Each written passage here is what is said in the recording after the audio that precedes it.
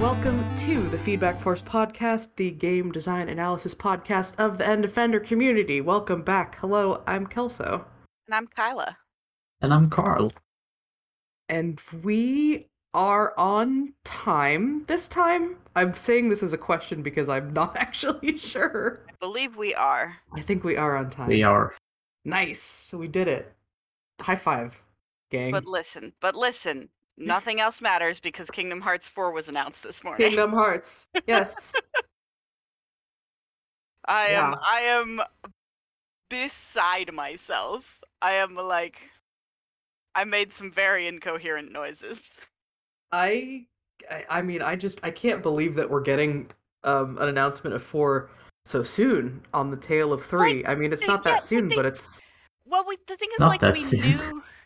we knew that, there was a 20th anniversary, they were going to announce some stuff, and we're like, all right, well, we'll probably get, like, some update on the mobile game stuff. Yeah, we're going to get 6 more mobile games. Like, maybe, probably they'll talk about some exclusive merch. And if we're lucky, they'll like maybe announce another like interim midquel game. I was expecting like we're gonna get Venom Rex for real. Venom Rex, yes. Venom Rex, yeah. And I mean, we sort of are. The 4 apparently takes place in the Venom Rex world, so or at least the parts of it that are in the trailer take place in the Venom Rex world. And Strelitzia was there, which, like, I'm sure people are going bananas over. And, like, Sora's updated to a more realistic art style for, like, the Final Fantasy type thing. And it's, like, weird but cool. There was a really awesome, like... big dark side monster. Big monster, yeah. The big monster was very cool. That we even got a little bit of gameplay, which is I think the most unexpected part. I'm like, what? I guess they're just like building in the engine that they developed for 3, which like great. If that means the game comes out sooner and like they don't have to work everybody to the bone to like get it out at a decent time, like fantastic. Yeah, the weird Keyblade grapple stuff really looking like 15. In a bit. Oh man, I am so excited! Yes! Ev mentioned it to me this morning because I didn't even know that the 20th anniversary thing was happening. And he's like, yeah, I woke up to good news. I said, oh yeah, he's like, Kingdom Hearts 4. It's like, oh no, Kyla's beside herself. Yup. Yeah. Well, yeah, I mean... the way I found out too was like I went onto my YouTube to like check like what was in my subscription box, and just some random YouTuber I followed had posted like Kingdom 4 release trailer reaction video, and I'm like, excuse me, what in the what now? Yeah, absolutely. Big news in the world today. And I mean, like, also we're gonna see the end of Dark Road, which should be interesting, and there's another mobile game called Missing Link, which I will not be able to play because I have, like, a fucking terrible, like, 5-plus-year-old phone that could barely handle Union Cross, let alone a 3D mobile game. Yeah, that one looked a little rough, but it looked like a mobile game, definitely. Yeah, I mean, I'm sure it's gonna be like a gacha type thing. I might just watch somebody else play it. Like, I gave up on Union Cross because it was just running like such dog shit on my phone. And it just doesn't look very fun. Union Cross. Yeah, and Union Cross was like the grindiest. Like, I played it for like quite some time before I was like, this is tortuous. And then I just watched a Let's Play of someone else playing it on YouTube. And that was fine and great and had good commentary. And they cut out all the boring parts. All the, like, super grindy stuff. So I might do the same for these 2 mobile games. I feel like if they end up being, like, really big and important and meaningful to the franchise and popular, then they'll get a remake at some point. Like, a big console remaster, and I'll play it then. Right? Like... Yeah. Exactly. Otherwise, I can just watch someone else play those. I am no longer so obsessed with the series that I must myself play every tangential, like, no matter the platform,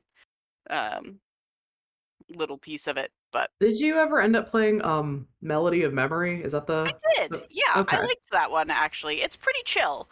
It's got like a total of like 30 minutes of new Kingdom Hearts content, all concentrated in one large cutscene at the end. Yeah. Okay. But like, sounds about right. If you like the so like if you're just interested in what is the new stuff that this game brings to the franchise, you can literally just like watch a video of the last cutscene and you're fine. But if you like the music of Kingdom Hearts and you like rhythm games, it's a very well executed rhythm game, and you get to play all the music from Kingdom Hearts, which is fucking rad. The music is so good in in those games. Yeah. So I'm trying to. Oh yeah, now I remember what it looks like. I was like, what does this rhythm game even look like? But now I sort of remember how it's kind of a like running down a path over graphics from the games, and the music plays, and you hit buttons in time. And it's cute. It's fun. It's fine. It's like it's not like amazing, the best rhythm game I've ever played, but it's perfectly competent, and I enjoyed my time with it. So absolutely. The problem is that by the time like there's no we don't have a release date for KH4, and we don't have a platform announcement for KH4. So like assumptions are probably PS5. Like it could potentially be a PS5 PC simul release, depending on like pressure from various corners. Have they ever released something like on PC? Oh yeah, they released like a whole big oh yeah, they did the bundle. Yeah. Mm-hmm. Which I didn't get because to me Kingdom Hearts is one of like the quintessential like console games. Like playing a Kingdom Hearts game on PC would feel as weird to me as like playing a Pokemon game on PC. That's exactly how I am with the Yakuza games. And I'm so glad that they've gotten released on PC, because like, look, everybody should fucking play Yakuza game if you've got all of the time in the world to invest in just zany shit that gets worse and worse as the series drags on. Though 7 is better than 5 and 6 were, for sure. But I'm glad that that's a thing, but I have no interest in playing any of them on the PC. Yeah, so it's like, even if it does come out for PC, it's like, am I gonna have to fucking invest in a PS5? I guess I am, unless fucking PS6 is out by the time KH4 comes out. Again, we did not get a release date, so it could be like 5 years from now, for all we know. Yeah, you never know. Yeah, you never know. Hopefully by the time it comes out, if it comes out on PS5, you can buy them. Yeah, hopefully they will exist for purchase by then. If it comes out on the PS5 and you are struggling to find where to buy one, I have some pro tips. Okay. I can tell you how we got ours. Yeah, no, and I have a few friends who ended up are in various lotteries to buy rare electronic stuff, and sometimes they're like, hey, this is up for sale, anybody want me to grab it? So yeah, I would, if I know once I know for sure when I need it by and what platform I need, I will probably invest in it, but that will likely not be necessary for a little while. So I feel like we've got a bit of a wait in front of us for this. I'm thinking 2024 at the earliest would be my guess. I mean, they do already have gameplay in the trailer, which is astonishing to me, but I would guess if they're announcing it with just a trailer that small with only footage from basically one world, probably that it's still going to be another couple years. Yeah, definitely. And I'm even thinking about given the way that some of Square Enix development cycles work, we could end up getting a completely different game than what they showed us today. Yep. In many, many years. Yep. You just never know. But what I saw made me excited, and I was not expecting 4 to be the next game announced. I was expecting us to have like 3 other side games between 3 and 4, but I will take it. Like, that's fine. Absolutely. I can't complain. I mean, I say that, but I have a lot of catching up to do. I blew through several games like 3 years ago, and then I think I burned myself out finally a little ways into Birth by Sleep. So that's where I have to pick up again. Let me say a collection of words that's going to sound really dumb to people who are not drinking the Kool-Aid. But it looks like the Missing Link mobile game is going to be about what happened to Brain after he got teleported into the future, which I'm super excited to find out. Yeah, even we'll I don't never know what that ever means. understand Kingdom Hearts fans. So the big mobile game Union Cross ends with like a handful of characters getting flung through time into like various different times. And one of them is flung into like I don't know, this sort of probably like future for Union Cross, but probably still the past as far as like the mainline Kingdom Hearts games are concerned. And it's just like, it just shows him like waking up in this world at the end of the game, and people are like, oh yeah, no, your friend who like you left behind, like he became a big hero, and like that's it. And I'm like, well, what happens to him? So yeah, there's and his name is Brain, which is and his name is Brain. Yeah, terrible name for a character, but I was gonna let that part be glossed over, but I am glad that you said that. I still can't believe that they went so hard on time travel. Yeah. I mean, it's like the least stupid thing they have done. That's certainly a take. I don't know. Arguably, like some of their time travel stuff, the time travel itself is not the stupidest thing they've done, but some of the shit they've done with time travel is probably the stupidest shit they've done. And honestly, like the end of Union Cross is just a fucking mess. Like, it's very cool and it has a lot of like neat reveals and like weird unexpected twists. But like in the greater context of like what's going on in the overarching narrative, it's like I don't know. There's like a character who's supposed to be like the big mastermind, and he has like 8 different plans and none of them make any fucking sense. It's very Kingdom Hearts, but like the extreme edge of like what everybody says Kingdom Hearts is. Because I'm one of those stalwarts who maintains that like if you've played the games in order, like it's not that hard to follow. Like each game has its own pretty self-contained story.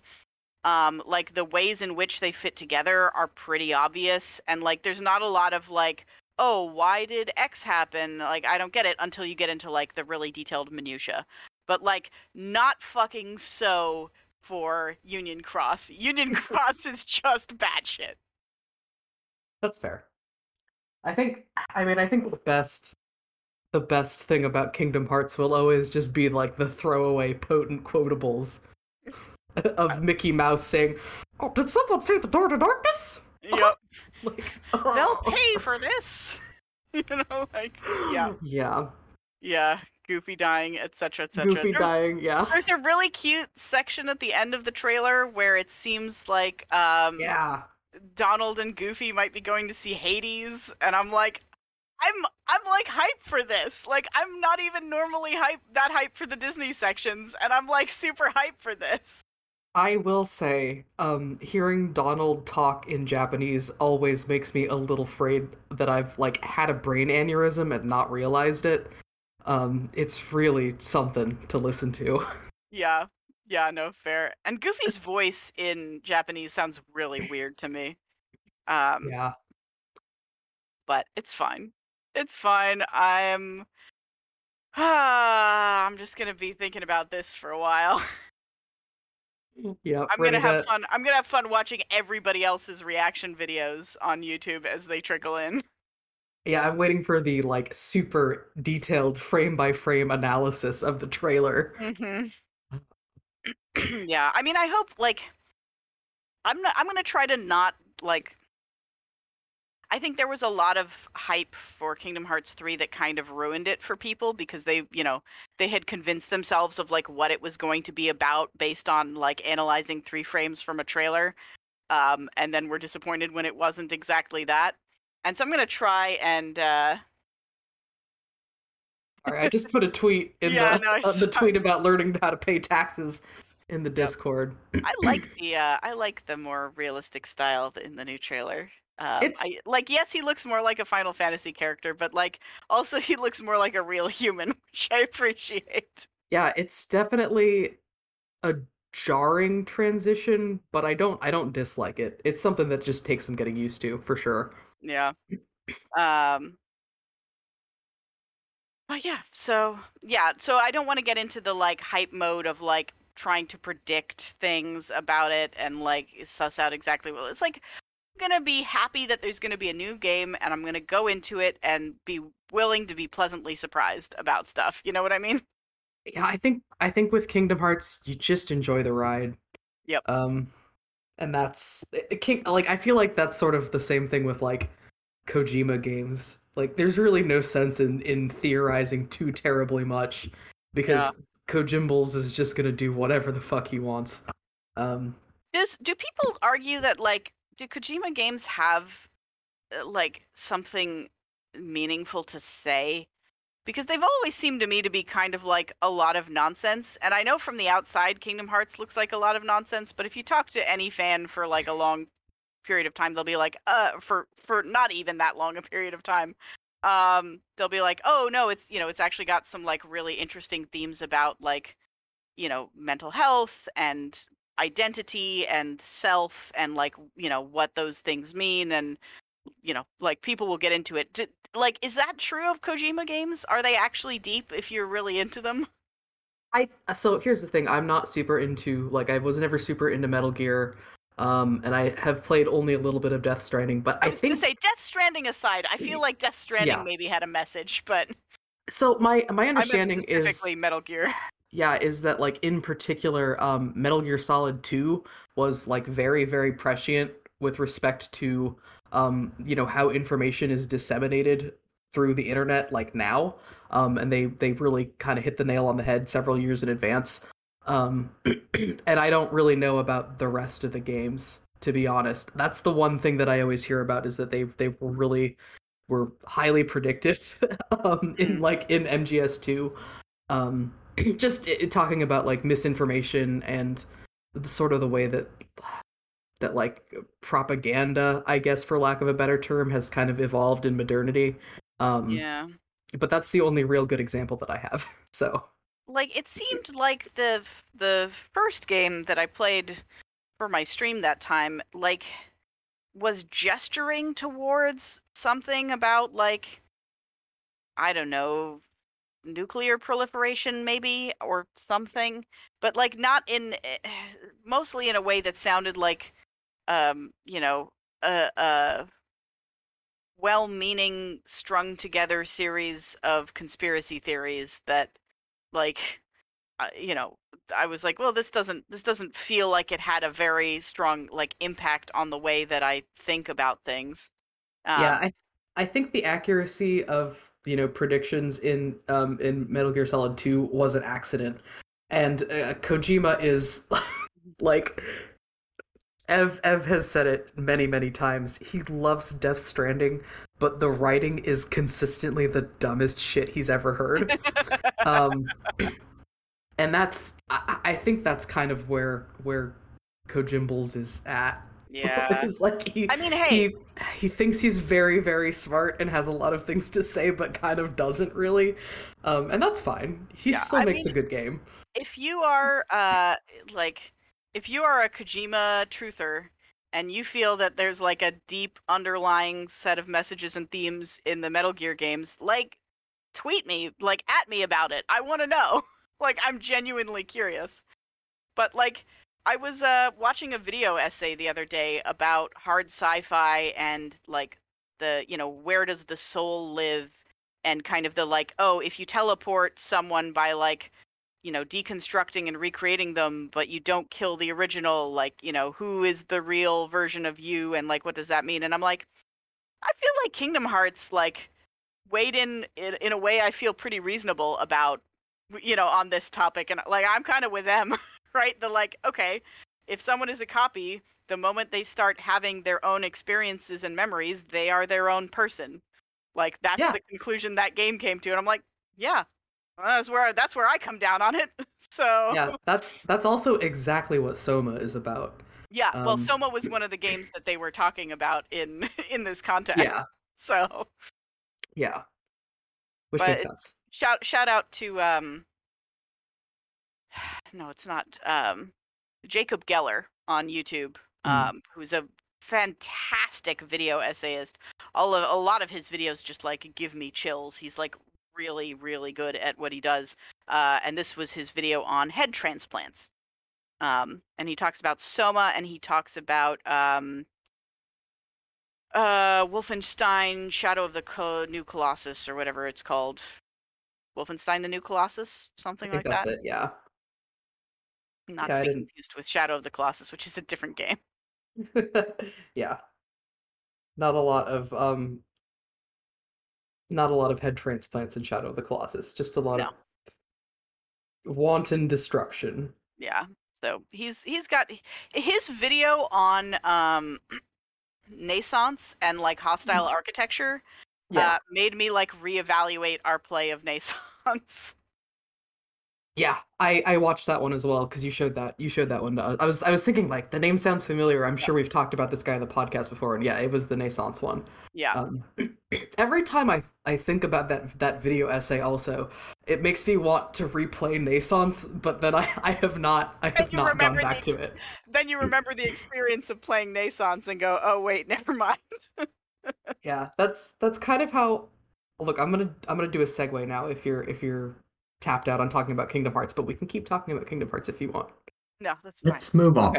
Okay, yeah, I was gonna say that's sort of how I feel about the game that we played for the last couple weeks, which is you're gonna transition into the game we played. I do have one other topic that's not Kingdom Hearts that I want to broach briefly. Okay, never mind. Scrap the segue. What's up, Kyla? You can still use the segue, but sidebar. Huck and I have been playing a lot of the new Tiny Tina's Wonderland. Mm-hmm. It's very good. I recommend it. I'm enjoying the heck out of it. Nice. I have a little dragon companion. I'm playing the class that gives you a tiny dragon companion, and that's really all I want from a game. Let's be real. That class was put in there just for you. Yes. Right. Sorry, that was all I wanted to say. We can move on. Oh yeah, no. Speaking of games that are, well, I don't know. I kind of lost the thread. We played a game called Not for Broadcast the last couple weeks, which is a TV broadcast propaganda simulator by Not Games and published by tinyBuild. Weirdly. tinyBuild is not the sort of publisher... You would expect this to be like an Annapurna game. Like, maybe Devolver at the outside. Devolver, but, yeah. But no, it's tinyBuild. Okay. Sure. Yeah. I mean, that's fine. Maybe they want to break into more like avant-garde artsy games, which if so, good for them. I'm all for more avant-garde artsy games. Yeah. So it's very reminiscent of Papers, Please in a lot of ways, in that it's about, as I think we said in the preview last time, like you are a person in a small position with like a lot of power over something kind of minor. And you get to like your decisions like have rippling effects throughout the world and in the like larger political and as well as personal contexts. Yeah, let's be real here. It is Papers, Please. No, well, it's like not as good as Papers, Please, though. It's like a wackier Papers, Please, I think is how I would posit it. Yeah. Even though Papers, Please is pretty wacky. Yeah, I guess. I don't know. It's more like Papers, Please. I don't know if I would call Papers, Please wacky. Papers, Please, I feel like has a very consistent tone of like you are constantly aware of this like overarching, like looming shadow. Whereas this one's sort of like very hit or miss and like inconsistent, I guess. That's not exactly the right word, but yeah, there's some really like they really go very this is very much more like satire. It's got a heavy irony and cynicism element to it in a way that I think Papers, Please played a lot more straight. If that makes sense. Yeah. I was really surprised at some of the decisions that they made in characterizing the various factions that are in play in this game. Yeah. Actually. I don't know. I wasn't necessarily surprised in as bad of a in like, you know, an annoyed or bad way. But then again, I guess I am kind of ever the centrist. Yeah. Which no, I was surprised at like how they portrayed some of the politics. So here's the thing. I'm not sure if I maybe played the game badly or like if the game just like doesn't respond that well to like doesn't respond that well to your decisions, because like there was some stuff that I really felt like I had a grasp on how they were characterizing stuff, and I would make certain decisions intending to go a certain way, and it just like didn't. And I don't know if it's me or if it's the game. Yeah, it's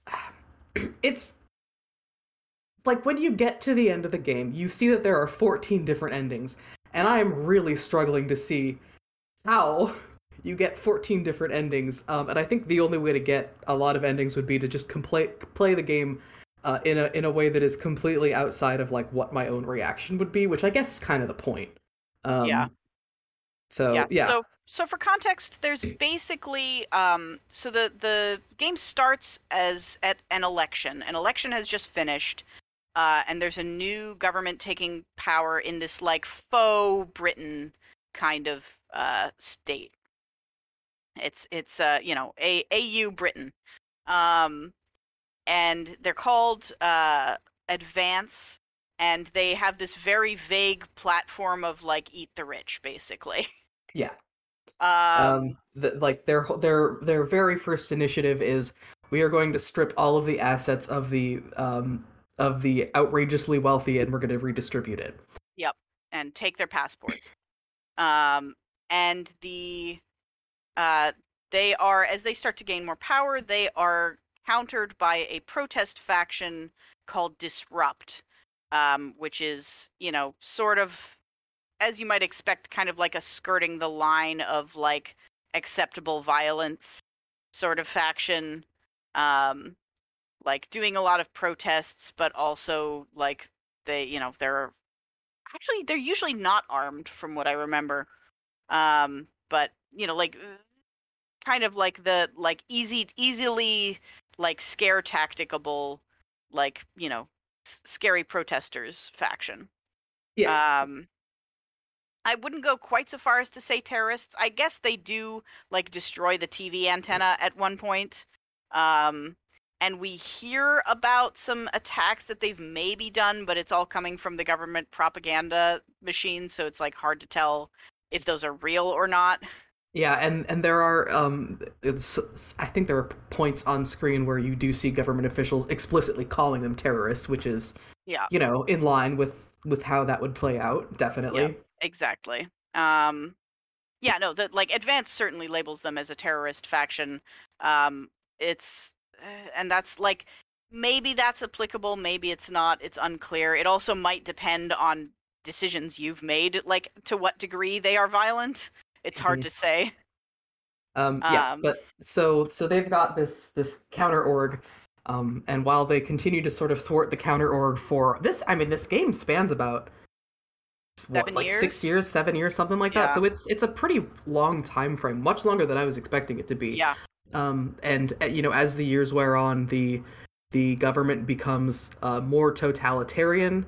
They there are sanctions imposed on the country in response to their policies from the neighboring countries, and their response go on is to plant nuclear weapons in 52 major cities in other countries, and they detonate 4 of them as a way to demand the stopping of the sanctions. Like it's very, very bleak. Yeah, so like that doesn't make a ton of sense to me, because like I feel like they are trying to characterize the government as 2 different forms of like terrible government overreach that are opposite each other, right? Because like on the one hand, they are the like redistribution of wealth government, where it's like, sort of like the communist lean, where it's like,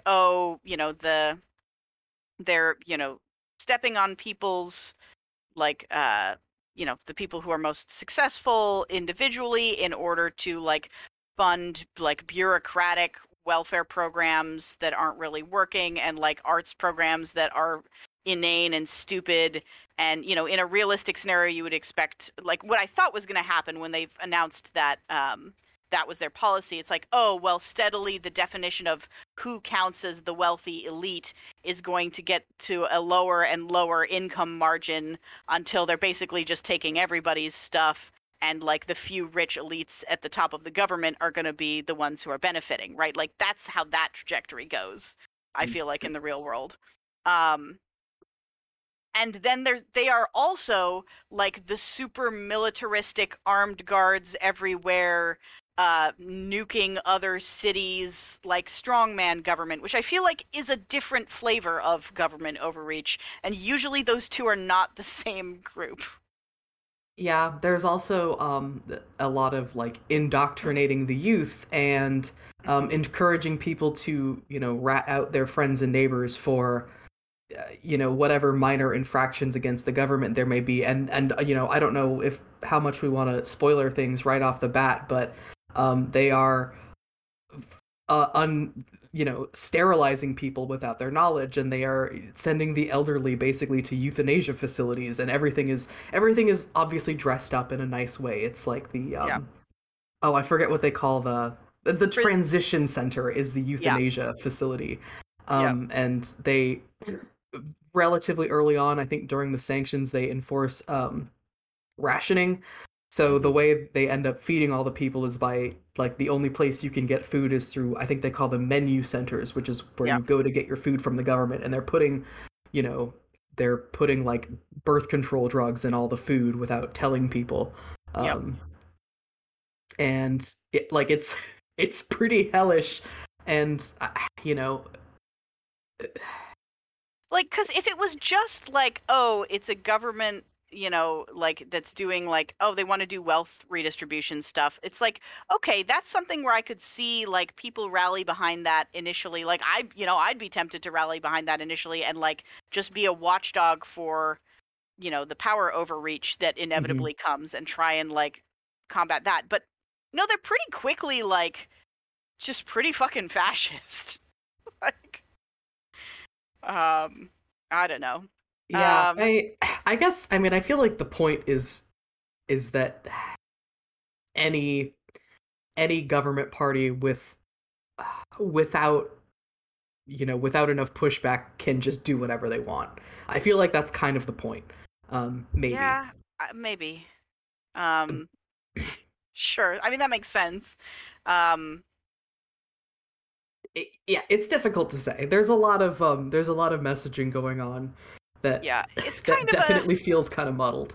Yeah, it's kind of a like everyone's an asshole world, right? Like there's no faction where you really feel like, oh, like these people are like really well-meaning good people who just like don't see how this like, looks bad or like could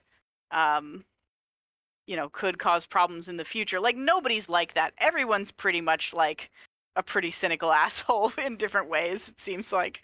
Well, it's funny because even the like spokesperson for Disrupt is a like Alex Jones kind of analog character. There's a lot of characters that are like that. They are analogs for, some real figure. And he starts off being a complete asshole, but then he becomes more sympathetic until at the very end of the game you realize that he also is just a patsy for foreign powers that are just completely, using him and using Disrupt in general. And it's like both sides are like so cartoonishly evil. Yeah. Like at the end it's between like the faction that is like working for a bunch of foreign powers who like literally talk about like sex trafficking and like selling drugs as like their major like basically a sex trafficking drug cartel of foreign powers, or the government that like nuked people and sterilized them against their will. Like, yeah. Like that's not like a good choice. I don't know. I have to just assume that a lot of this comes down to the fact that I don't want to sound like too far up my own ass here, but nuance is getting harder and harder for a lot of people to deal with, it seems like. So I guess, that's where we're at. And I mean, the final message of at least the epilogue I got was like, if you think everything else is horrible, get up off your ass and like do something about it. Like run for office, pay attention to politics, like do something. Mm-hmm. Did you get the Accord ending? I did get the Accord ending. I also got the Accord ending. I sort of figured we probably would get the same one. Yeah, I wonder to what extent that's like the most common ending. Because it feels like that's the ending you get if... So I decided my primary loyalty was to the truth, right? It was to, like, getting information out there regardless of the source and, like, making sure that, like, the stuff that was portrayed was, like, accurate, basically. The only time I did any, Jeremy, like... best boy. Yeah, exactly. The only time I did any, like, actual censoring was... There's one like rapper who comes on to like rap about how like terrible Accord is for the little guy, basically, but it's clear that he's like actually like part of the wealthy elite and he's just fucking lying about his background. So I felt kind of like spiteful about his hypocrisy, so I did censor him. But other than that, I think I pretty much like ignored all of both government and Disrupt's like requests to censor things. I definitely did. There's a whole broadcast, and I guess we can talk about the mechanics next. But there's a whole broadcast where basically you are putting out coded messages for Disrupt so that they can, successfully have their big like pushback operation, which of course goes horribly awry for them anyway. But I ended up siding with Disrupt actually quite a bit until the very end when it became clear that they are just patsies. And then I just didn't censor anything. Same. Yeah. But Jeremy Donaldson, best boy. Let's talk about the mechanics, I guess. Well, let's talk about who Jeremy Donaldson is. I guess. So there's a cast of recurring characters you're like literally you're Alex Winston. You are a janitor who was put in charge of the editing room. And so you get to kind of like see these news anchors for this studio that you work for the whole game. And it starts as it's just Jeremy Donaldson, who's like, I didn't like him at all at first. He is also kind of a cynical asshole and kind of mean. But the thing is, like, he cares about the news and he cares about doing his job well and like presenting, an even-sided, like both arguments to the public kind of thing. And he calls people out on their bullshit when they're bullshitting, like Alan James, the like, super right-wing pundit. Like, he does not take shit from that guy. He's like, that sounds really dumb. And you? Like, to the other person, like... Yeah. And then eventually he gets a co-host, Megan Wolf, and then at least in the storyline that Kelso and I played, as the news studio falls further and further into just like propaganda and fluff, like the bread and circuses that the government wants you to show, he gets more and more upset, and then eventually has a breakdown and like waves a gun around in the studio and gets arrested. Yeah, and then, like takes people hostage. Yeah. Yeah. And then Megan Wolf becomes the sole host for a while, and National Nightly News slowly descends into just being NNN, and then just the nightly show, which becomes like more and more like fluff and clearly government propaganda, and it's like really, really depressing.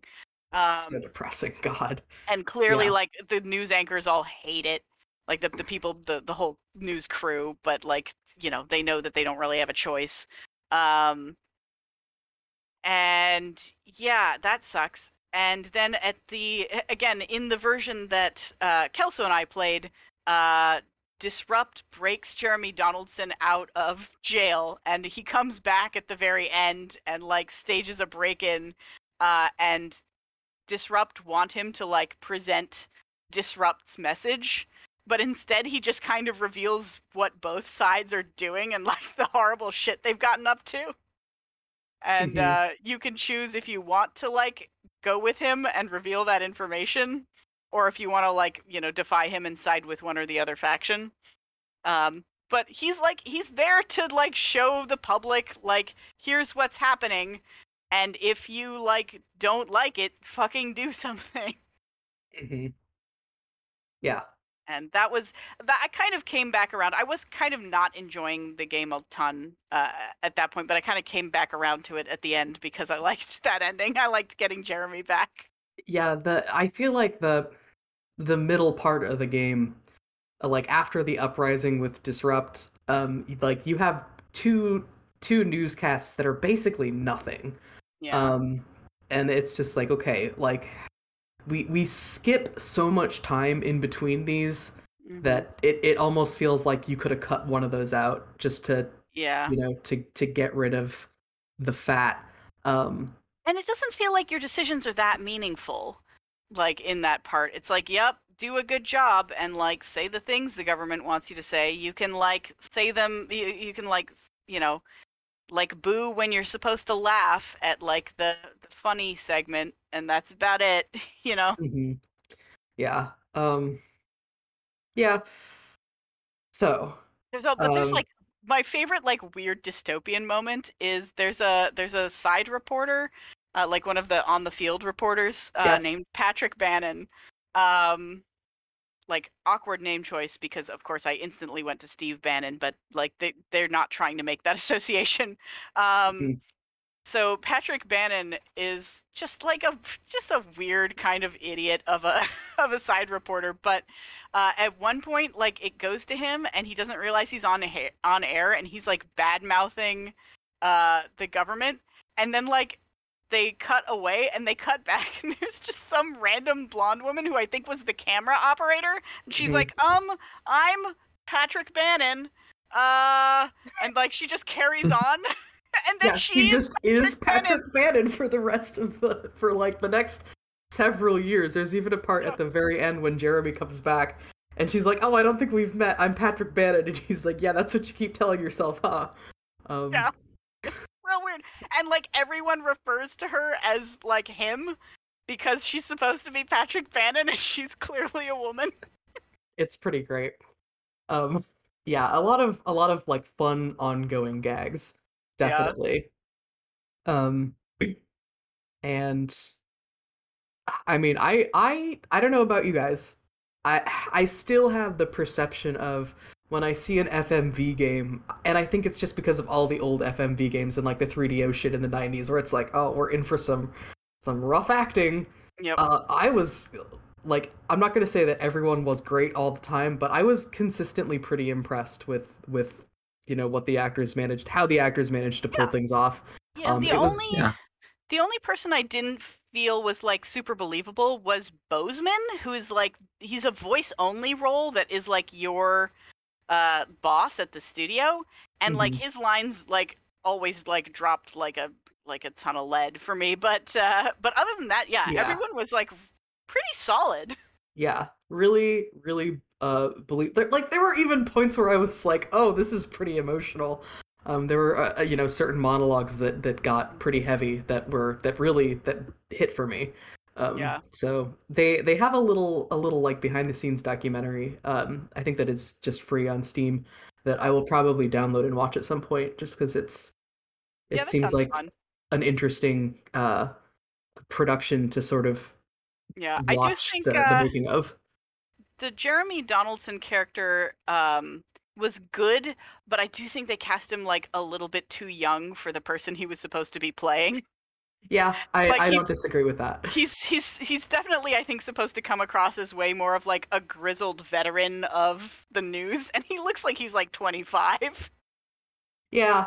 I mean, that's true. I could never tell like if he's just one of those guys who like prematurely grayed, or if he's much older and has a baby face, or if they were just like putting gray in his hair to make him look older. Like I have no idea. No. Yeah. But yeah, I did overall like that. Yeah, so your main thing is like they actually do a lot of it that feels like you are literally editing a live broadcast. Like you have the broadcast coming into you, and then you have the like 2 or 3 seconds later outgoing like live stream, and you have a 4 camera setup. You have to switch between cameras like fast enough to be interesting, but like also make sure you're holding on the faces of people who are speaking so that like the main focus is there. You have to select the ads you're going to run and load them up into VHS players or into VCRs before the broadcast. Yep, and you have to time it so that the ad goes out at the right time. And you have a soundboard eventually where you like can accompany things with like applause or laugh track or like sympathy or boo depending on what's come up. There's some stuff that feels more like mini gamey than sensible. Like there's a thing where you have to like adjust the signal to get rid of interference. Yeah, that which is like doesn't feel diegetically meaningful. It just seemed like we need another gameplay element, especially during these segments where it's just a lot of people talking and you probably aren't going to have much to do. Yeah, I think it's there because they wanted there to be a mechanical way that you could switch to disrupt signal when it starts coming in, which is cool, but like the way the uses up to that point are like don't feel significant really. Yeah, definitely. So I didn't like that as a mechanic. There's also like a rhythm game part, like whenever there's someone doing, which God bless them for writing as many music pieces as they did for this show. Gosh, I was not expecting as many songs as there were, but there were a whole lot of songs. Yeah, there's like 4 or 5 of them. Yeah, just insane. They're quite well written. Well, maybe not as like songs, but as humor. Yeah, in context with like the characters who are supposed to be performing them and how it's supposed to be going, they are quite good for what they are. I liked the one, the like, "Hey, Mr. Bear, what's that over there?" Oh, yeah. It's about accepting mediocrity and like giving up on your dreams. That one was very good. But yeah, so during those segments, if you edit like on time to the beat, you get extra points. And that was like the only time I ever got good broadcasts was in those segments, because apparently I am real shit as a like live editor. I managed to mostly get pretty good grades on my broadcast editing, but then every time I would go into like the details, it would say I did an extremely poor edit. And I basically just got by on the strength of like bleeping out all the swear words and not doing the interference. Yeah, I did manage to bleep like pretty much every swear word. I think I missed like one swear word across the entire game, which is funny because, well, I'm like exaggerating, but in terms of like getting you bleeped all the swear words grade at the end, because I think they do actually let you let 1 or 2 slide, and then they still say you bleeped all the swear words. But there was only once where it said like some swears made it to air. But the it was funny to me that like there's all this like, you know, government sanctioned violence and like crazy shit going on the air that you're like, how, like, this is fucking horrible, and then you still have to like bleep the swear words and not show the nudity, right? Like, those sections those sections anytime that there were so the earliest part of the like disrupt movement is just the rich folk who have gotten their money taken away, and they decide to do like nude protests. So there are several moments where disrupt people, you know, early disrupt, break into or somehow make their way onto the broadcast and are just streaking around in the studio, and you have to like keep all of the nudity off screen, which is absolutely frantic when you're doing it at the moment, but it is really fun conceptually. And and then like there's a bunch of like one-off mechanics that come in various spots. Like there's a day when it's really hot and you have to keep turning on like a fan that cools down the fuses to keep from like losing your electronics. There's a thunderstorm where certain panels are electrified, and if you press them too many times you just die. Yeah. And you have to restart that segment. Did you get the toy apocalypse? Yes. Okay. There's what I think is an optional segment. Oh, is it? Okay. Did you play the videotape that they told you not to play, advertising the toys? I did not play that one, but I think.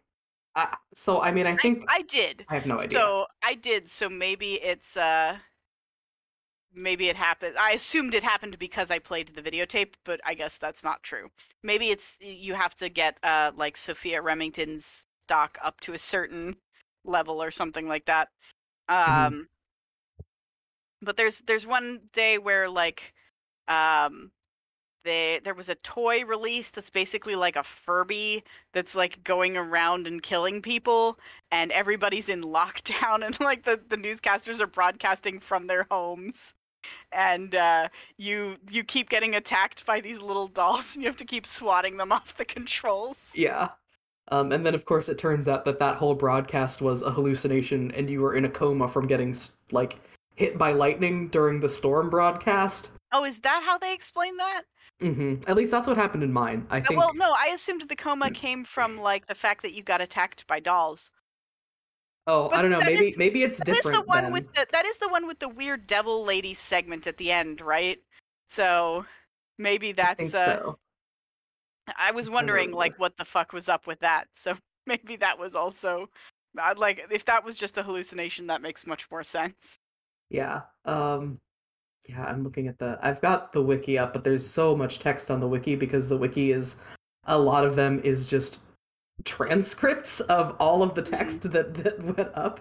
Yeah, and then at the end of there's a lot of like throwing to interviews and stuff like that. At one point you're at a sports game and you have to like, you know, focus on the players and then the commentator and then the players and like keep your eye on the action.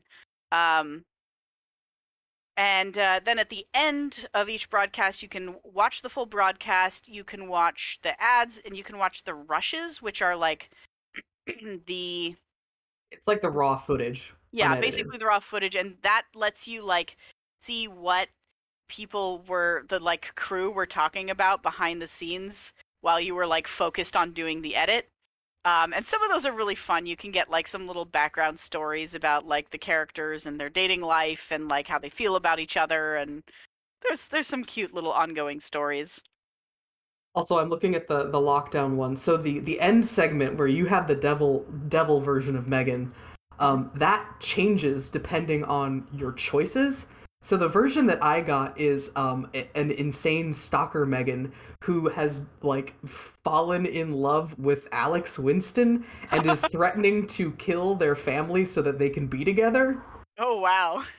Yeah, I got the devil one where she's like, "You've been so like good. Don't you want to just like be a little naughty and break the rules sometimes?"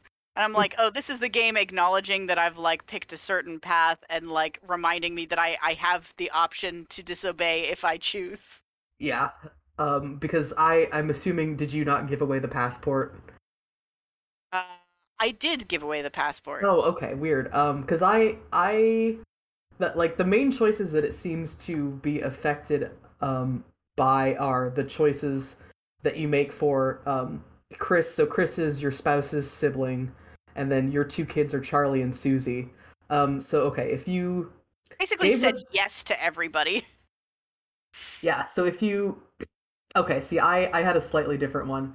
I did not let my son, Charlie. I guess I guess Charlie is explicitly your son. Your son and daughter are explicitly your son and daughter, and every other like adult character is gender neutral. So I made my son come home that one night that he was away, but I said yes to everybody else. So yeah, I did not make my son come home. Yeah, there's I'm like I trust him, which apparently is the wrong answer. Apparently trusting your children to be mature is like not an acceptable. Well, here's the thing. There are 8 different versions of that segment for pretty much every permutation of your decisions. Oh boy. Which is I mean, we were talking about this when we first started playing the game. This is a huge game. This is like 40, 50 gigs of data, which makes sense because it's all just video files. HD video. Yeah, it is just big video files. So I would be interested to see a lot of the stuff that I missed.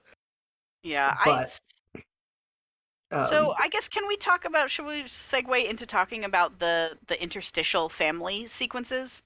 Yeah. So between broadcasts, there are these like visual novel sequences where it's just text over like a 3D rendered background, and you're just like making decisions about like whether you're gonna, like go on vacation with your spouse or like work an extra weekend or like, let your daughter go to this like big trip abroad she's been planning or like make her, like decide you can't afford it and, like make her stay home. And, your son is out late. Do you like march over to his friend's house to get him or do you like trust him to, stay or whatever? And all of these decisions have significant consequences. And I kind of hate these segments because it feels like there is literally no way to predict what any of these consequences will be. So you sit there and you think about all the shit that could go wrong with the decision you're about to make if you make it in either direction. And then you have to pick one knowing that shit will probably go wrong, right? Like, or something that you didn't think of will happen. Yeah. Like, it feels like it's impossible to make a good or right decision in those sections. I guess it didn't, like, I get where you're coming from 100%. I guess it didn't bother me that much because that is just kind of like how life is, and sometimes you can make a completely innocuous decision and it ends up being a big problem later on and you just have no idea. It's very unlikely that would ever happen to the same degree that it happens in this game, obviously, because we're not living in quite as tumultuous times. But I guess I don't know, maybe it's like kind of fatalistic of me to be like, yeah, I don't know. Sometimes you make decisions and your decisions just don't fucking matter, but it felt like authentic, I guess. Yeah, I don't know. It felt to me like there was kind of no right choice. Like some of the like it would be nice if any decision I had made felt like it came back in a positive way. But it really didn't. Like 2 of my family members died. Same. Like, yeah, like that felt like really shitty. 3 of my family members died. There's one part, and maybe you had a different outcome later on, where you have to make the tough decision to send your mom, your elderly mother. Yes, sorry, I forgot about the elderly mother. Yeah, and that one, I didn't get to make a choice. That one, I think, is just based on another thing that you have to sort of manage is your financial state. Yeah, and I'm guessing if you have enough money, you just say like, oh, we don't have to send mom away to a transition center. We can just keep her here and keep spending money on her medical care that she now needs. So I'm assuming that's a choice that is made for you. Yeah, that happened the same for me. But I did not have the money, so we had to send mom away to be killed. Yeah, and it's like, okay, so like 3 of my family members are dead, and like my son is like part of the fascist government. Like, I don't feel like there was like, okay, best case scenario, like I guess I keep everyone at home and am like really domineering, and everyone in the family kind of hates me for being really domineering, but everybody's alive. Like, I guess that's the best outcome. Yeah, it's difficult to say. But yeah, the thing is, for me, is like I compare these two, like Papers, Please does something similar, right? It has interstitial segments about your family, but they are such bare bones, like minimum thing. It's literally like, these are the people in your family, these are their needs. Do you have enough money to cover their needs? Mm-hmm. And that's it. And because of that, it really just serves as an incentive for you to work hard in the gameplay segments, right? It's really just a punishment for failing to make enough money in those segments. And that purpose it serves really, really well, right? Because you need some like encouragement to do well in the segments. But these felt like, in this game, they felt very disconnected. Like, they were in some ways affected by how much money I had, but I was never able to get like a ton of money, even when I like tried my very best. Yeah, I think the best amount, like the highest I ever got, was not worrying every day, which is one step above can afford coffee. I never got to can afford coffee. Yeah. I got to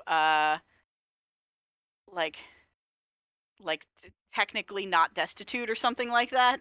Yeah. I spent most of my game in worrying debt, which I think is the step below technically not destitute. But they felt very disconnected from each other. The decisions I made on the family level seemed to like only affect family level things, but the decisions I made in the main game also affected family level things, but in ways I had no way of predicting, and that felt like they were always bad, no matter what. Yeah, I have to wonder if, and maybe they're not. Maybe there is like a correct decision that we just didn't get. But yeah, it's difficult to say. What was your relationship with your spouse like at the end of the game? Just out of curiosity. Pretty positive, I think. Okay, I just wasn't sure. I feel like there must be some way that where you end up like completely alone. Your son is estranged from you. Your daughter is dead. Your wife or your spouse is. There is an achievement for being the only surviving member of your family. Okay. So the spouse can die, apparently. Jesus. Everyone can die. That's rough. So yeah, everybody can die. There is also an achievement for everybody lives. So like that's all, like on a individual choice basis, I guess. I'm sure any combination of people can live or die depending on the decisions you make, is what it seems like. Yeah, see, this is the big problem that I have with this game, where like everyone is dead or everyone is alive, and it's all based on your choices. Like, it reminds me a lot of a completely different game. It reminds me a lot of Elsinore.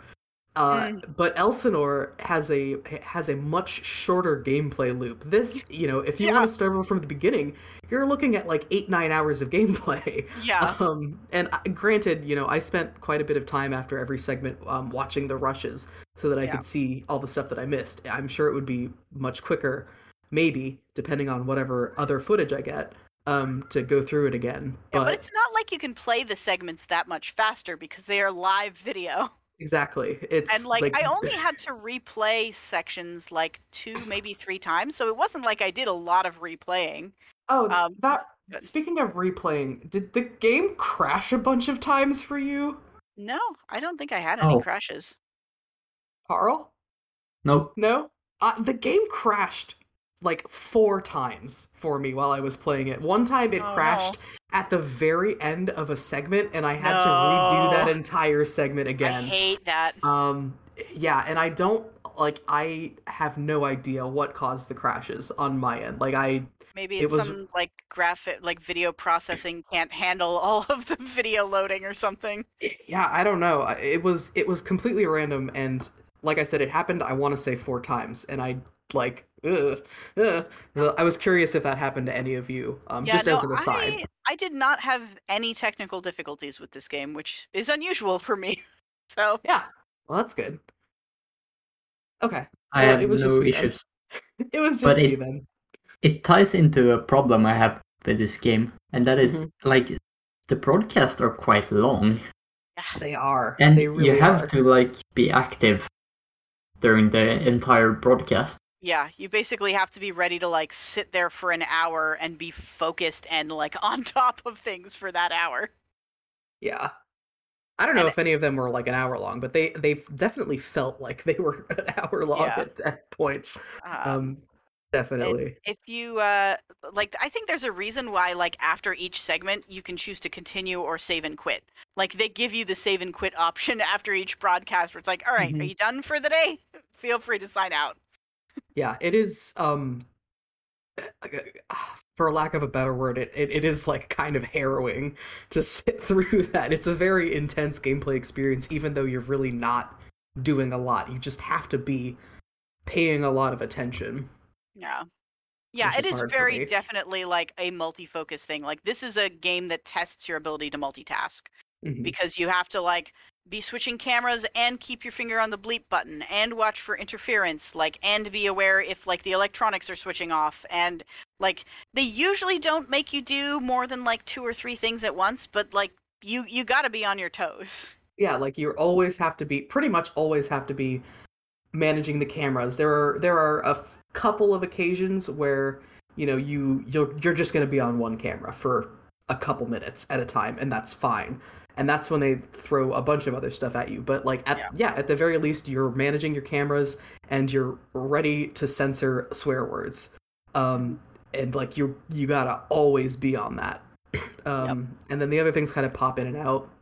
Yeah, we didn't talk about, there's also a decision making thing where like a headline will come up and you get to choose like which image goes out with it, and you can choose one that's like flattering or not flattering depending on the subject matter.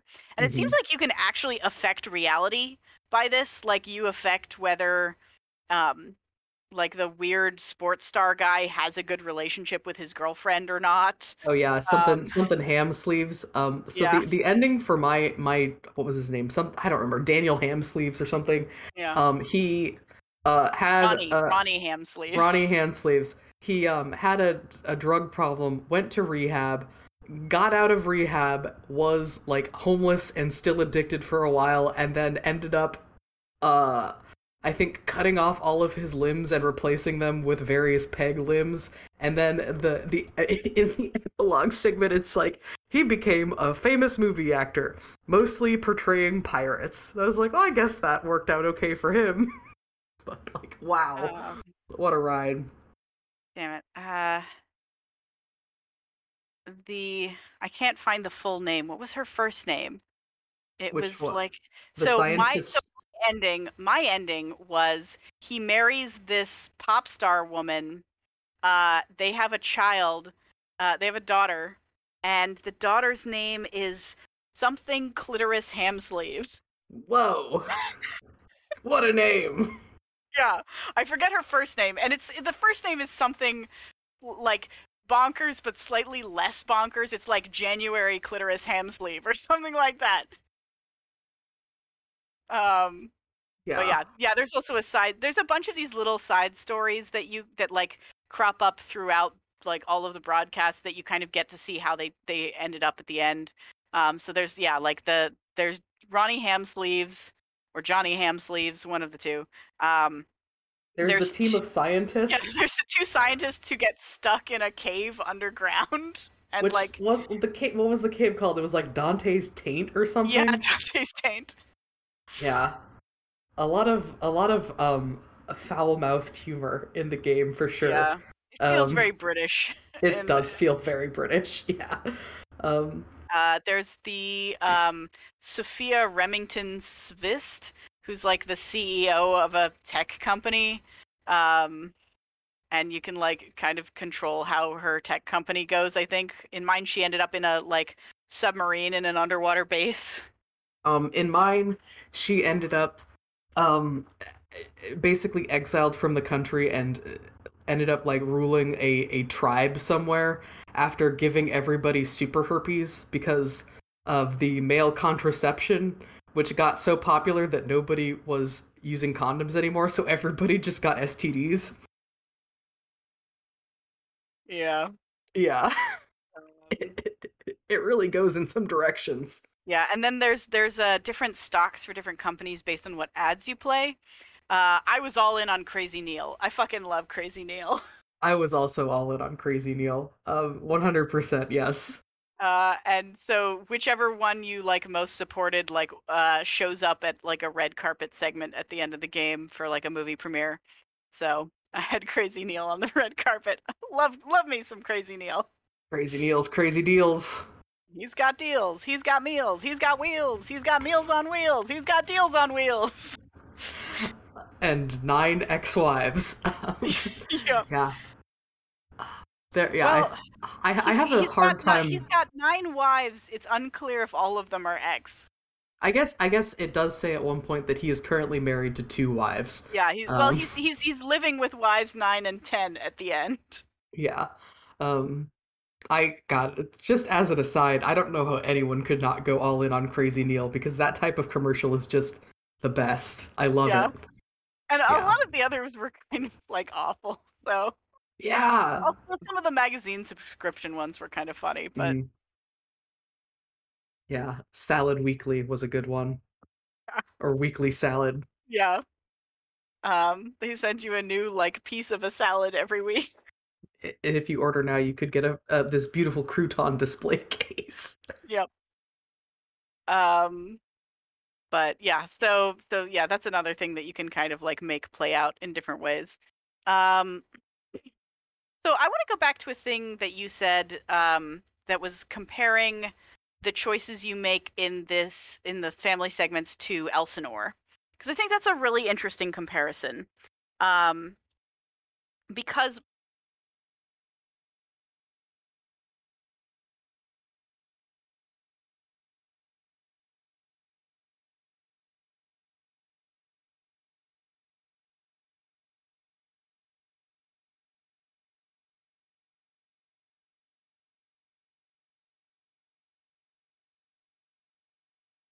my main, I've talked about before, an uninformed,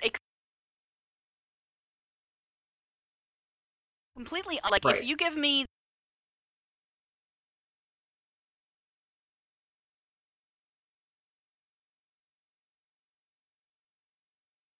the way of knowing which door it was, I wasn't like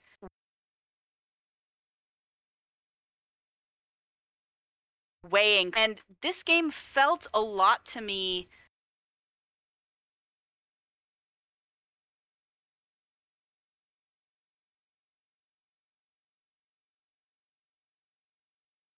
like that, like the outcome, so I have no agency in this. And the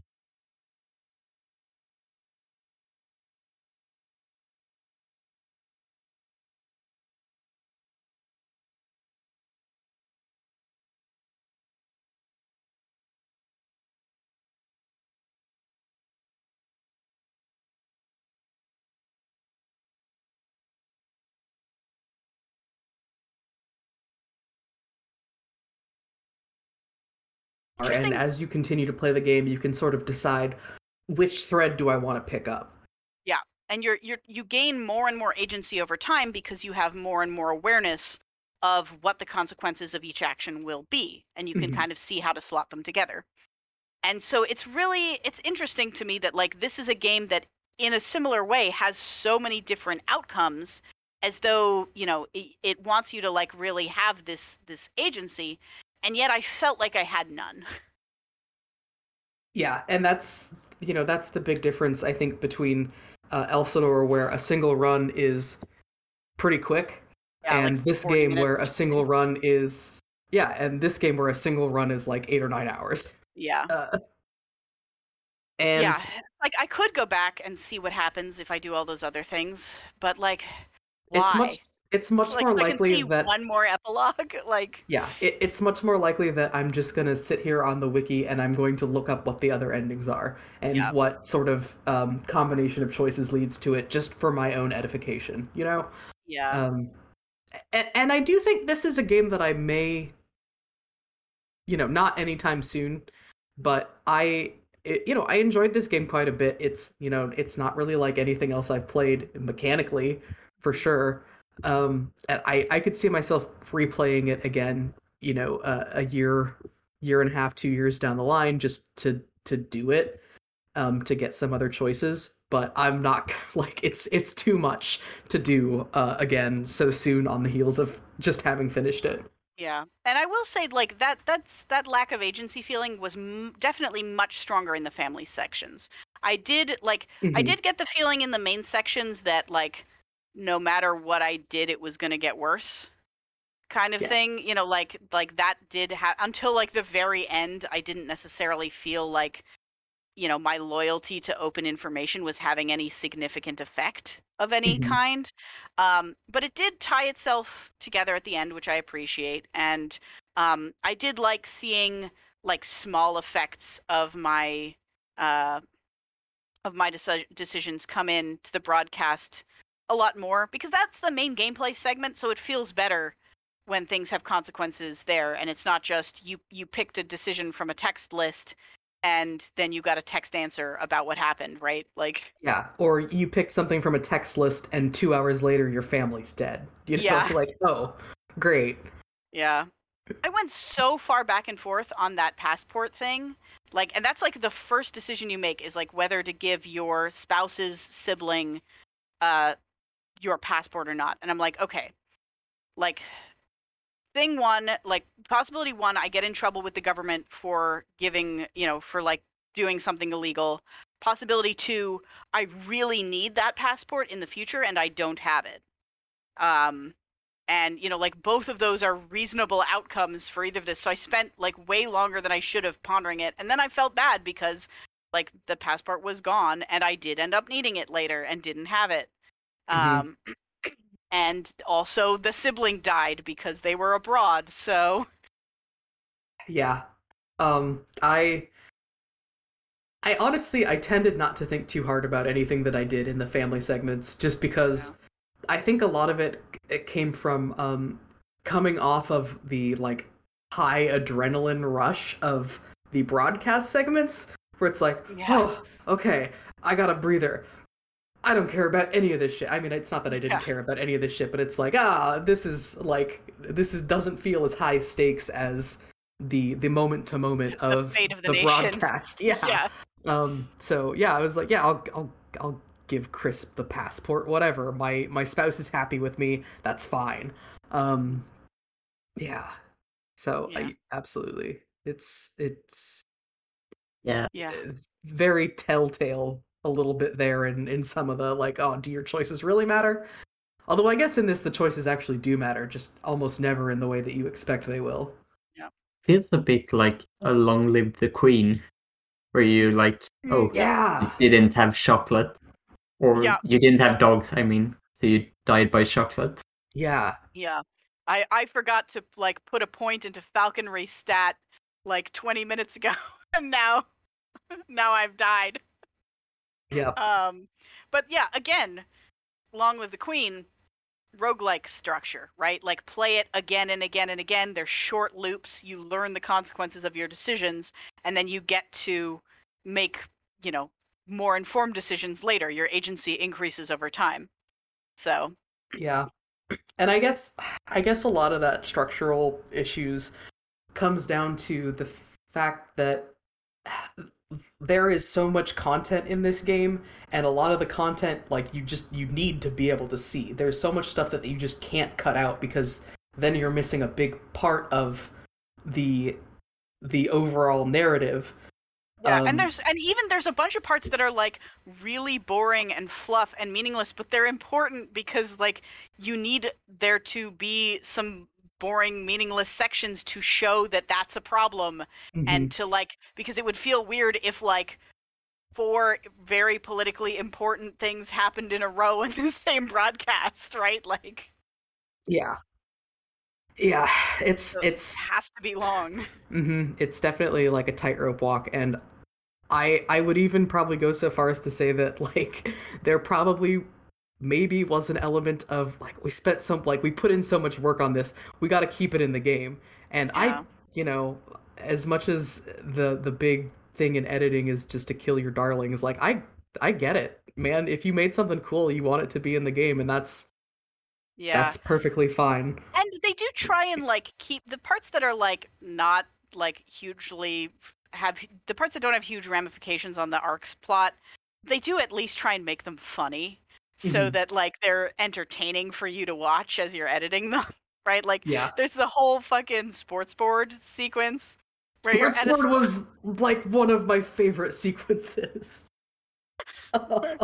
There's this sport that you are editing that you have no idea of the rules of, and the rules seem to be related to not throwing a ball in a cup.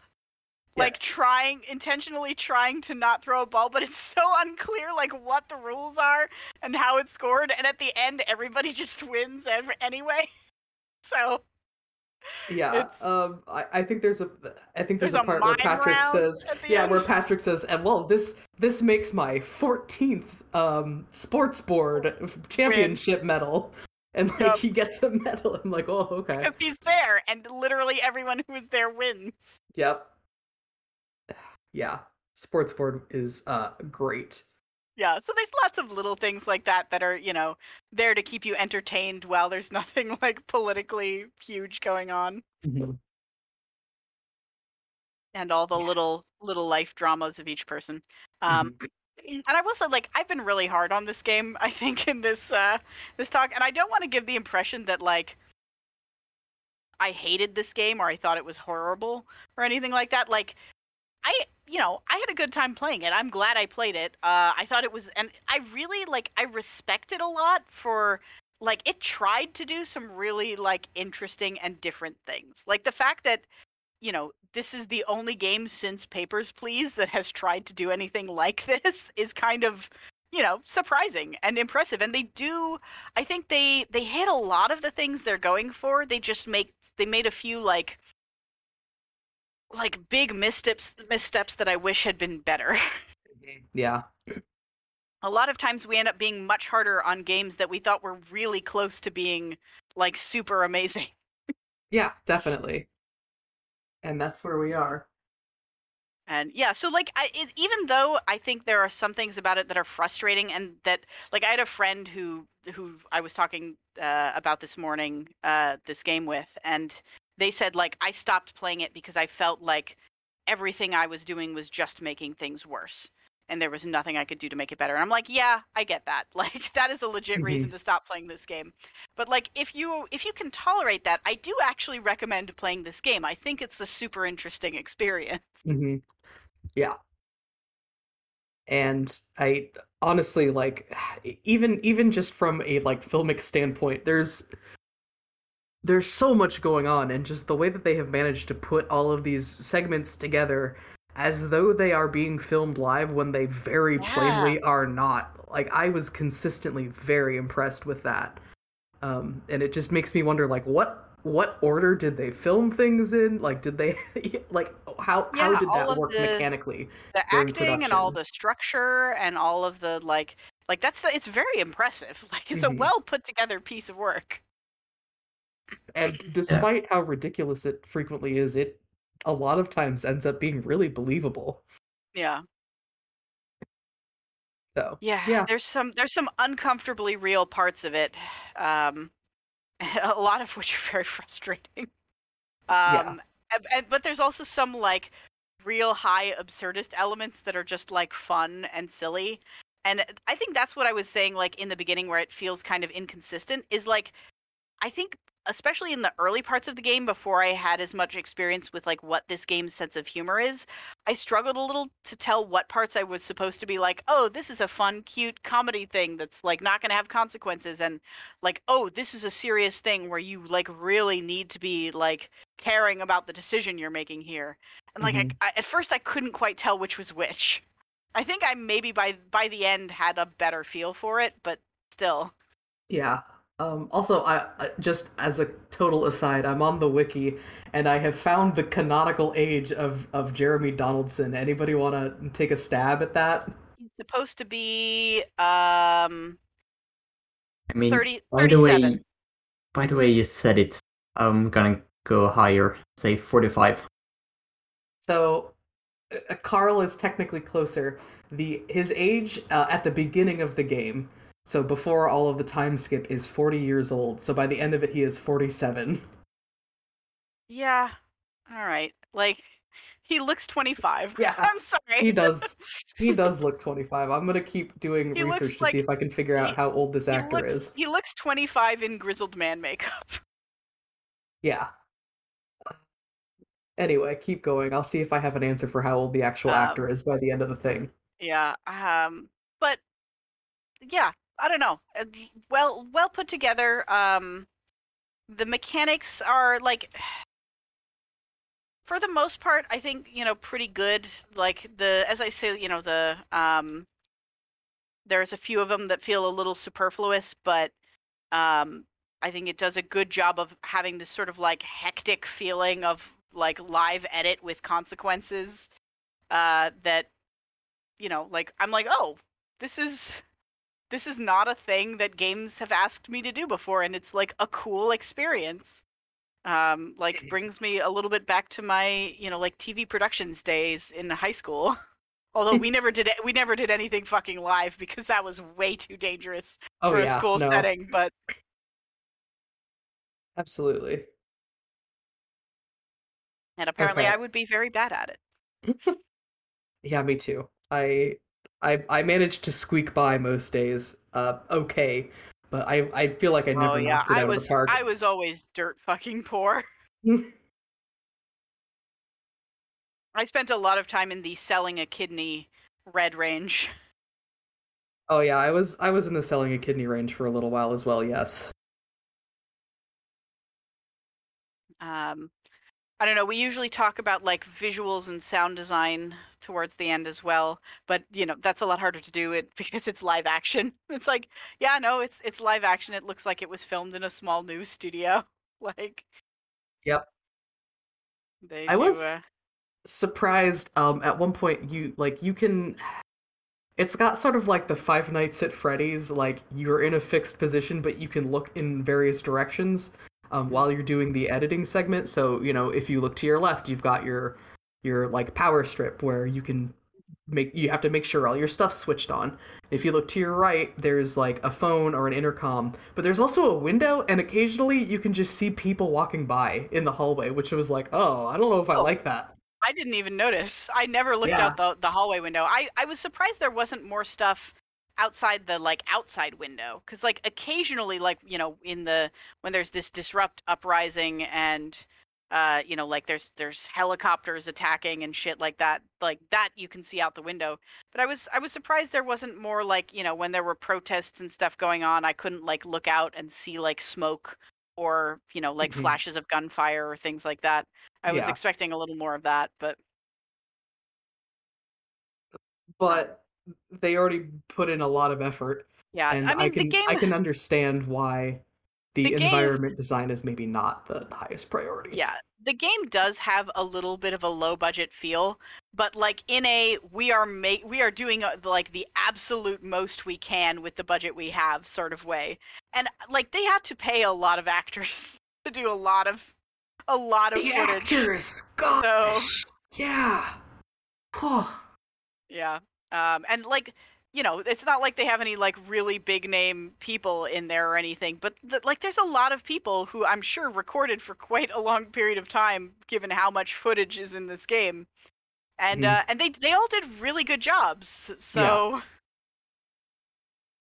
yeah. So like I respect the amount of work they made their budget do. I'm sure they I'm like, this does not have the feeling of like a AAA studio here. And I mean, granted, they're published by tinyBuild, and I know, like tinyBuild is like a big money publisher, but I don't know how much they actually like funded the game versus just published it. So Yeah, this was definitely like someone's passion project for sure. Mm-hmm. I wonder if this is like someone who like played Papers, Please and then immediately started making a game like that, and like it's taken this long to make a game that like they're happy with. Yeah, I will say, I know that we are now at the point where we're getting a lot of media that is dealing with like pandemic themes, and I think this game had probably the best version of like we're doing a bit on the lockdown, we're doing a bit on some, analog to the pandemic. And the fact that they made it into a coma dream and did what they did with it is I think the best possible outcome for I was wondering if that was like filmed post COVID or if that's something that was like filmed pre-COVID and just happened to be very timely. It's difficult to say, yeah. It's like, games like this can easily take like, 4 to 7 years. So it's possible it was pre-pandemic. So yeah. Or it could have been, a mid-pandemic edition. Yeah. Yeah, it's pretty funny. And they do a great gag of like they have two political pundits who hate each other. And it turns out and it looks like they're filming from separate locations, but then it turns out they're trapped in the same hotel room together. Yeah, that was a great gag. Because like one of them throws a pillow and it like hits the other in their scene, and you're like, oh shit, they're like across the room from each other. Yeah, they are locked down in the same hotel, which raises a lot of questions. Yeah. Very good. Yeah. Yeah, just a lot of like goofy little gags like that are, almost blink and you'll miss it and completely inconsequential, but just a lot of care went into the way the scenes were written and the way they were filmed, in order to make those things happen. Yeah. And it has, I would say, kind of a mean sense of humor sometimes. Like, a lot of the humor is really like at the expense of some of the characters, but it's not like once you kind of get used to that edge on it, like a lot of it is quite funny. There's a whole Gordon Ramsay sequence towards the end where you're like there's like a Gordon Ramsay type character helping one of the co-hosts cook a pie. And you have to be on the swear button constantly. Yeah. Yes. It's like, yep, this would be what it would be like to live edit for Gordon Ramsay. Yep. I hated the swear button. I was never ready. Because it was like one of the few things that you couldn't like keyboard shortcut. Mm-hmm. Yeah, you could. It's spacebar. Oh. Yeah, that makes it a lot easier. Yeah, I knew that, but I immediately forgot all the keyboard shortcuts like after they were told to me, and I never remembered to like go into the menu and refresh on what they were. The only shortcut I remembered that was absolutely 100% vital was that you could hold down middle mouse button to do some of the adjustments for the signal. Because I do not think I could have been fast enough on like clicking the little joystick thing to like adjust the waveforms. Yeah, I didn't use all the keyboard shortcuts, but I definitely used 1, 2, 3, 4 to switch between the screens. Like that to me is definitely vital. I used the spacebar for the bleeper, and I used middle mouse for the interference modulator. Yeah, I probably would have been better off if I had used some of those, but I just never quite got the hang of them.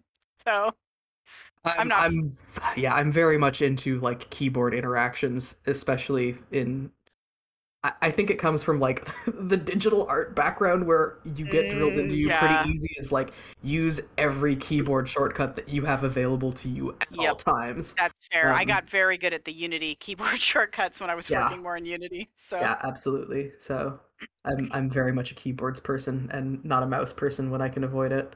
It's fair. Yeah, that probably does make you much more quick on the uptake. Probably why you made more money than me. Yeah. Yeah. Yeah, no, I think I got an exceptionally poor edit almost every single broadcast as an overall. Oh yeah, I still got like in the like I would get a decent grade, but then in the notes it would say the edit was exceptionally poor. I'm like, well, I guess I still made some money out of it, so Yeah. Yeah. Anyway. Yeah. Yeah, so that's thoughts. Like, again, I am glad I played this game, and I do recommend it as, like, if you are someone who is, like, interested in the indie game scene and you want to see, like, what more, like, slightly more offbeat things are being made, then I highly recommend the game.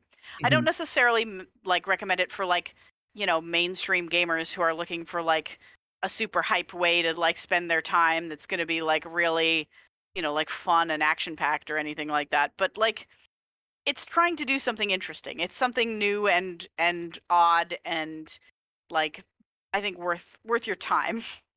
Yeah, it's very much a narrative game with an interesting method of presentation, and if narrative games are your jam, you will probably get something out of this.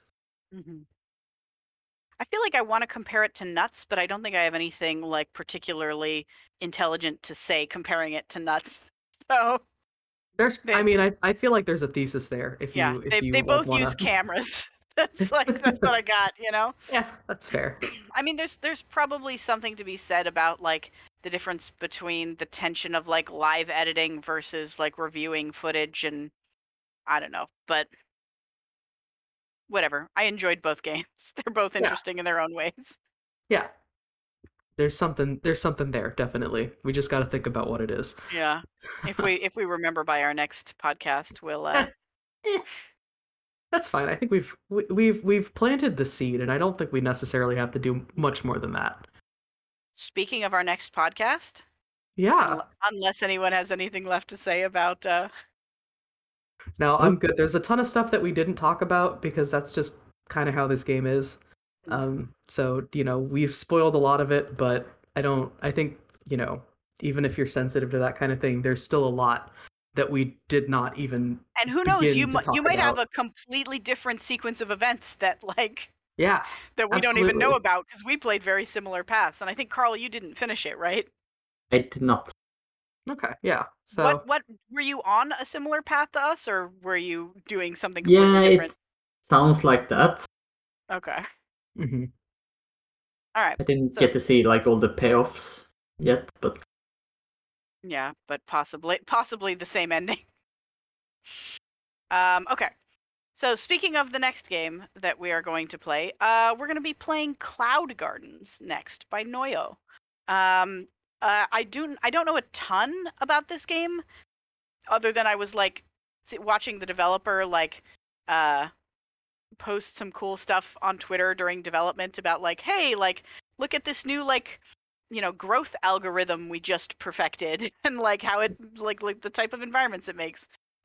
So basically it's a game where you, like, get these, like, maybe post-apocalyptic or maybe just rundown landscapes, and you, like, plant gardens, and it's kind of like a Zen puzzle game kind of thing. And I don't know, like I said, it has, like, hundreds of levels apparently, so I don't think it's a narrative game, but I don't really know that much about it. But it seems like it's going to be real chill. And I am gone for the next 2 weekends, so I am not going to get a chance to play a lot, so I needed something that was, like, short and chill. So yeah, that's this fair. is going to be this is going to be a 3-week game at the very least, because I am just not going to be here in 2 weeks. So yeah, I feel like we all need something chill after just the frenetic, not even pace, but just the intensity of not for broadcast. At least I feel like I do. So yeah, that's fair. Taking a break to be a little more chill. I almost recommended Telling Lies, because Telling Lies was on sale this past one, but I'm like, do we want 2, like, live action videos based games in a row? Maybe probably not. Maybe we'll put some distance between those. Yeah. But that's where we are, and that's what we are playing next. So if you got the itch.io bundle for Ukraine that was going around Twitter like a few weeks ago, then you already have Cloud Gardens because it is in that bundle. So if you are someone who gets bundles fairly often, check your bundles. You may already have Cloud Gardens. I'm annoyed at myself because I missed that. Like, you told us about the bundle, and then I just like completely forgot about it. It was one of those other like 1,500 indie games type bundles. Yeah, so I did not get that. I'm gonna have to buy Cloud Gardens, but that's fine. Yeah, I'm sure that it's good to support the devs. So. Exactly. Yeah, I generally don't feel too bad about having to pay for a game that I could have gotten in a bundle for that exact reason. So yeah. All right. Well, this has been an episode. We did it. We did it on time, gang. Congratulations. I am Kelso. You can find me on Twitter at KelsoTimebomb. I don't tweet much anymore, but I did recently tweet about how I am getting a haircut on Wednesday, which is a big deal for me. I haven't gotten a haircut since the before times. Big steps. Yeah, I even I was feverishly looking at salons online so that I could book online because I'm not calling someone on the phone to do that. And I wanted it soon, so I ended up booking. And I'm considering this a splurge because I haven't gotten a haircut in over 2 years. But I ended up booking the most expensive stylist at the salon, who is the owner of the salon. Because if I'm not going to get a haircut more than every 2 years, I might as well make it a good one. So I really hope that this is not misplaced money. So there we go. You'll get haircut updates in the next week or so. Yeah, best of luck to that. If it turns out well, take pictures. Yeah. If you want to follow me on Twitter, I am at Kyla_go. And you should follow me because there is a non-zero chance that in 2 weeks there might end up being gecko pictures on that Twitter. We'll see. Even if you don't get a gecko, I would love to see pictures of the Reptile Expo. Yes, I will try and take photos while I am at the Reptile Expo and share some cool ones. You can also follow the game that I made, Wintermore Tactics Club, at WintermoreTC on Twitter, or you can buy it on PlayStation, Xbox, and Switch, and PC. Yeah. And I'm Carl. You can find me on Twitter at Skug3. I recently cut my hair, but I won't tweet about it. That's fine. That's fair. I forgot. You can follow the podcast Twitter at Feedback Force, also on Twitter. That's true. Yeah. Okay, great. Well, congratulations. We have done an episode, and we'll be back in 3 weeks, probably. And congratulations to you, listeners, for finishing that episode. Thanks for sticking with us till the very, very end. And we'll see you in at least 3 weeks, depending on if any of us need more cloud gardening after that. Alrighty, sounds good. We'll talk to y'all later. Bye. Bye.